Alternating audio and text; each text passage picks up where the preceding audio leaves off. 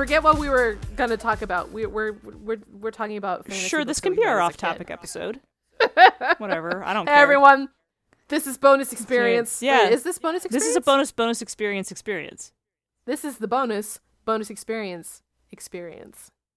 Yeah, it's I like winked. Did you hear it? yeah. It's like BXP but smaller and less organized.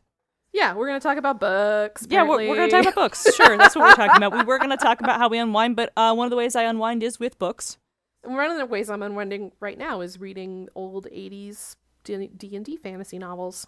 Yeah. It's pretty good. It's working out for me. Anyway, all right. So I'm reading the Dragonlance books. I'm reading the very first one. I'm reading Dragons of Autumn Twilight. Okay. You are the only person I've met that has also not read these books.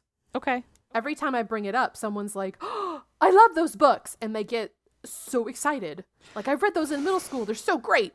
I lived a strange childhood, teenage years. But anyway.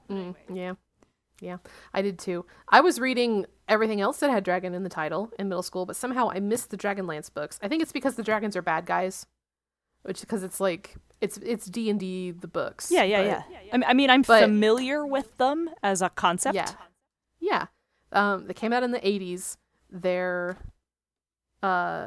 old school D&D racist. Like, everybody's white. Mm-hmm.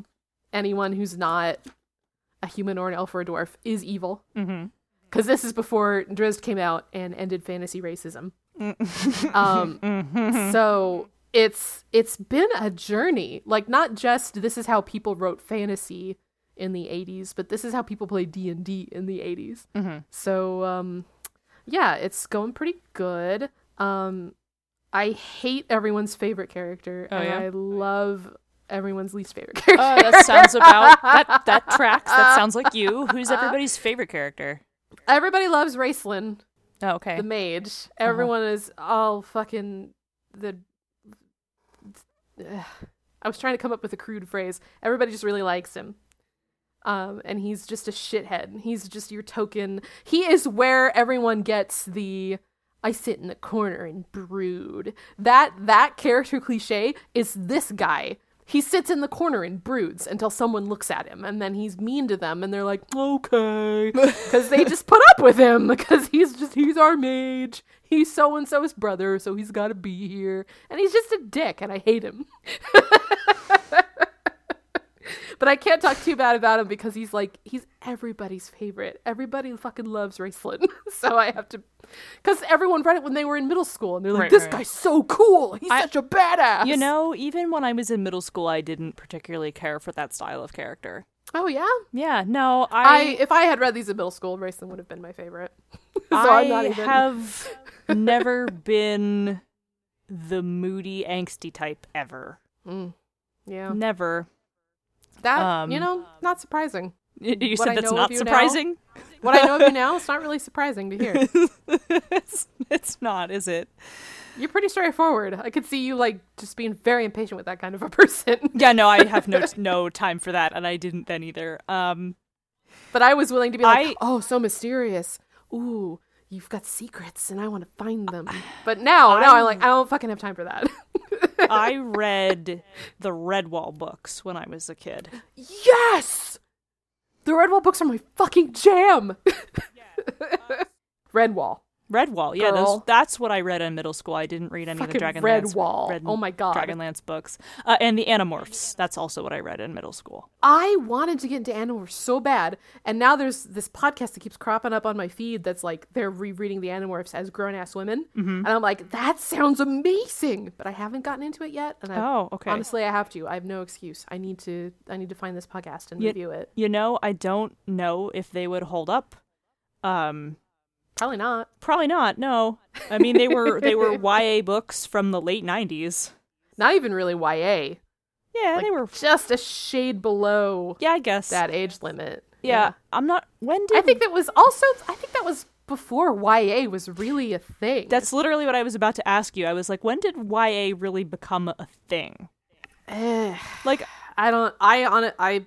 should look it up and read into it. Like, because the first time I ever got really aware of YA was Twilight, honestly.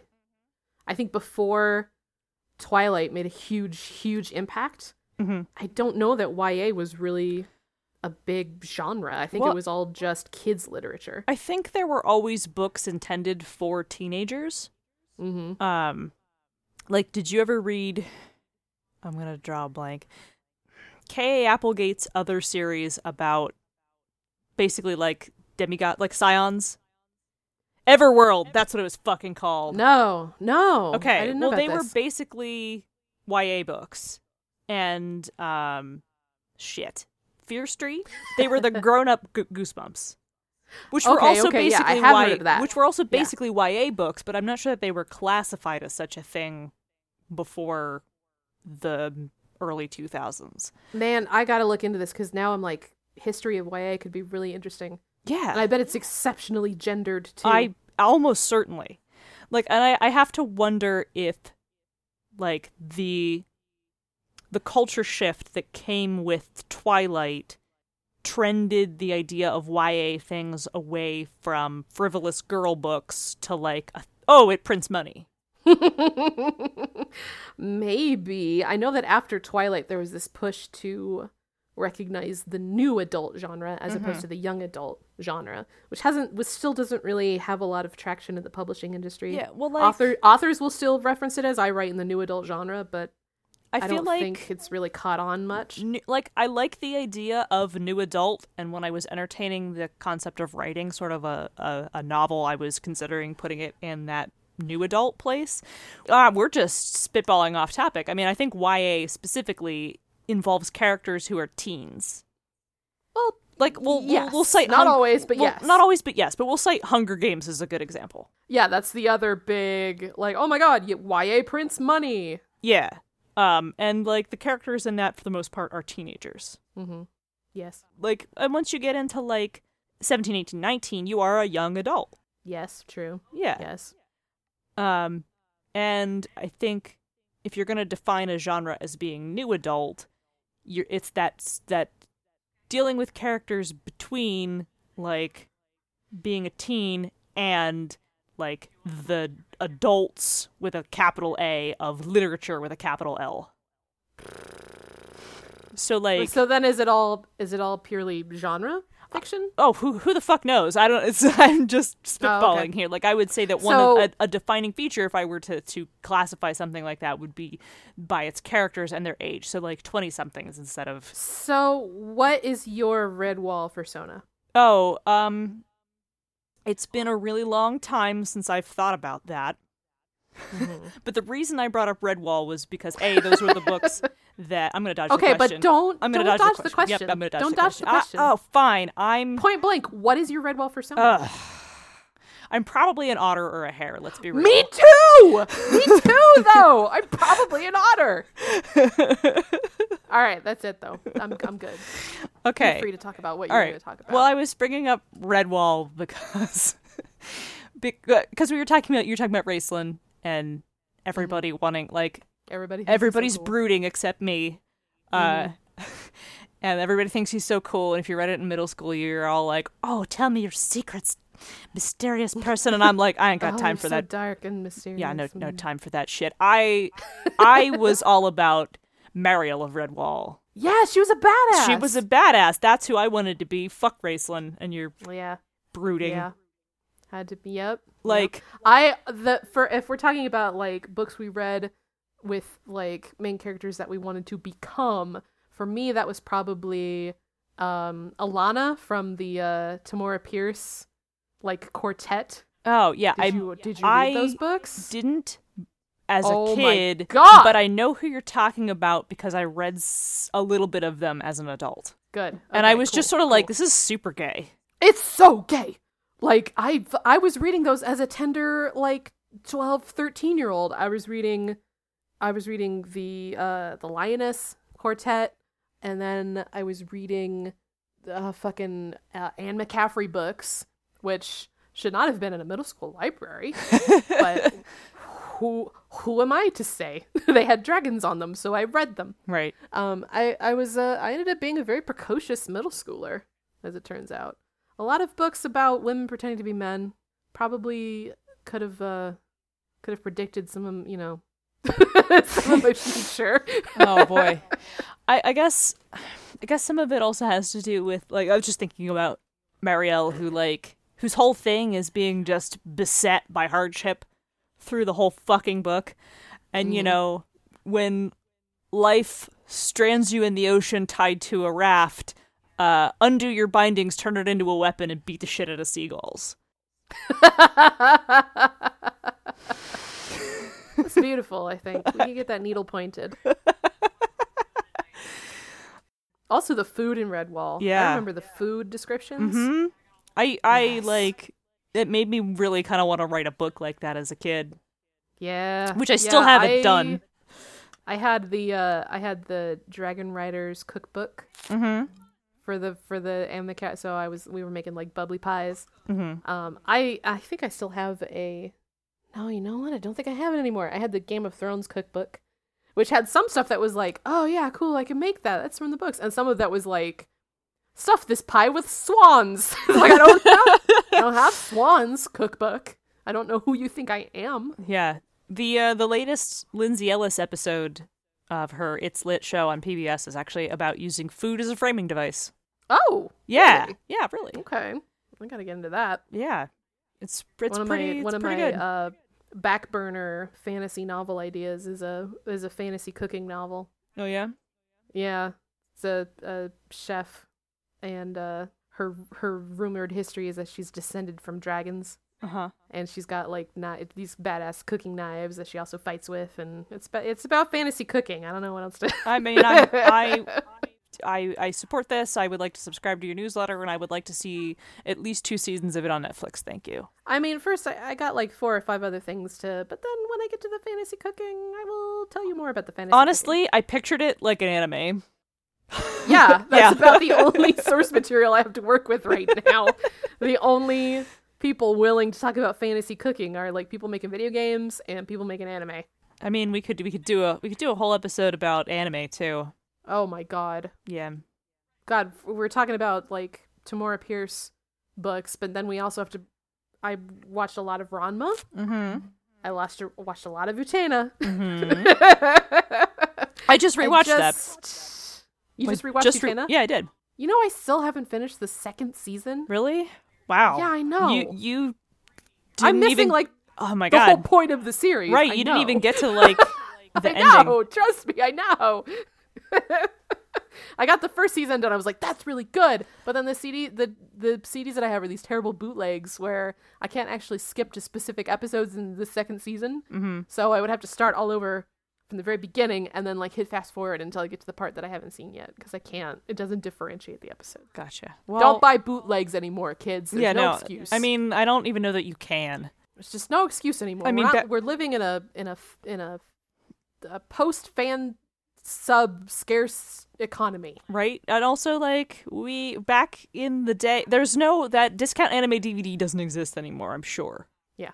Did you own discs from discountanimedvd.com? No, I did No? not. Okay. Well, occasionally that place would release DVDs that were subtitled by someone just running Japanese through a translator. Oh no! Or translating it into Chinese and then attempting to translate it back into English because it was definitely a Hong Kong bootleg site.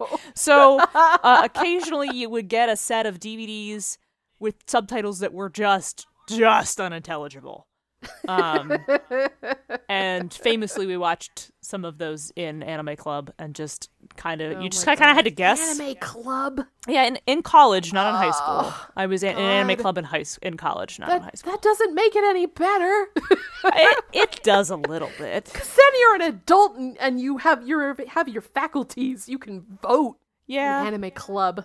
Well, yeah. I was definitely in charge of an anime club while I was also old enough to vote. And I'm not fully in charge. I was the vice president. The sins of our forefathers bind us to the dirt. I was voted in by popular vote 3 years in a row, so... Yeah, but by Anime Club members. Our anime club, when the group of people I was with was in charge of it, our anime club had between 30 and 60 members. Holy shit, really? Yeah, really, I'm not kidding. I lived in like a pretty like forward-thinking liberal town, and our community college anime club had like 4 people. Yeah, well, see, the thing is, those kind of clubs are sort of bad at, like, the club attendance dropped off dramatically after my class graduated. Oh, I see. It was the people, me and the group of people who were in charge of it who made it so popular. And, like, it got so bad that the kids who were in charge of it, like, 4 years after we had all graduated, like, posted in our mutual Facebook group and was like, help us, how do we get people to come? And we were like, okay, we'll come to the activities fair. And we came to the activities fair, and the people who were in charge of it were literally just sitting at their desk playing on their DSs. And I was like, you have to talk to people if you want them to come to your club. And so our attendance was so big because we did the revolutionary thing of, like, I would just spot a nerd and be like, hey, do you like anime? And they would be like, yeah. Is this a trick question? Yeah. I see your Sailor Moon pin. Do you want to be in the anime club? And people would just come and sign up. And then either they would show up or they wouldn't, but I would get people to sign up. And like I was just like, God, guys, you have to interact with the crowd a little bit. If like, you see some gym rat walk by, he probably isn't that into Cowboy Bebop. You don't know, but... You don't know. But, like, pick people who look like members of your tribe is all I'm saying. Yeah. Well, so books. Books, yeah, books and anime. Books and anime. And that, like... And on that note... Yep. BXP is brought to you by the Misdirected Mark Network. All right. Hey, we're on the Misdirected Mark Network. This has been a bonus experience. If you liked this mini episode, we're going to do off-topic rambles like this as Patreon rewards. Become a patron and get more of top-quality content like this. We're going to release bonus content once a month, and it will go up to twice a month if we reach one of our stated goals. Yeah. Are you still giggling about top quality content? This is like top notch. I really brought my A game to this one. This is not top quality content. Do you like hanging out with us? Do you like hearing us hang out together and then consequently also hang out with you? Because that's the sort of thing that we like to do too. Yeah, if you are in for paying for parasocial relationships, contribute to our Patreon. I will absolutely fucking enable you. Because I got bills to pay. Yep. Shoot us an email. Tell us if there's anything else you'd love to hear us chat about and ramble for 20 minutes at BXPcast. bonusexpcast@gmail.com. Yes. Yeah. Yes. And you can find us on Twitter at bonusexpcast. And we have a website. It's bxpcast.com. Yep. And that's it. That's it. Everybody get out. All right, bye. Should we change it if we want to? I mean, I guess we can change it if we want to.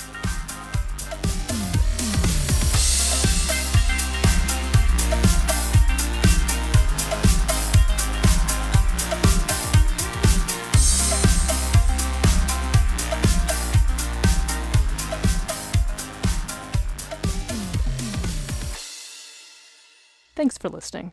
Bonus Experience is written and produced by Monica and Ray.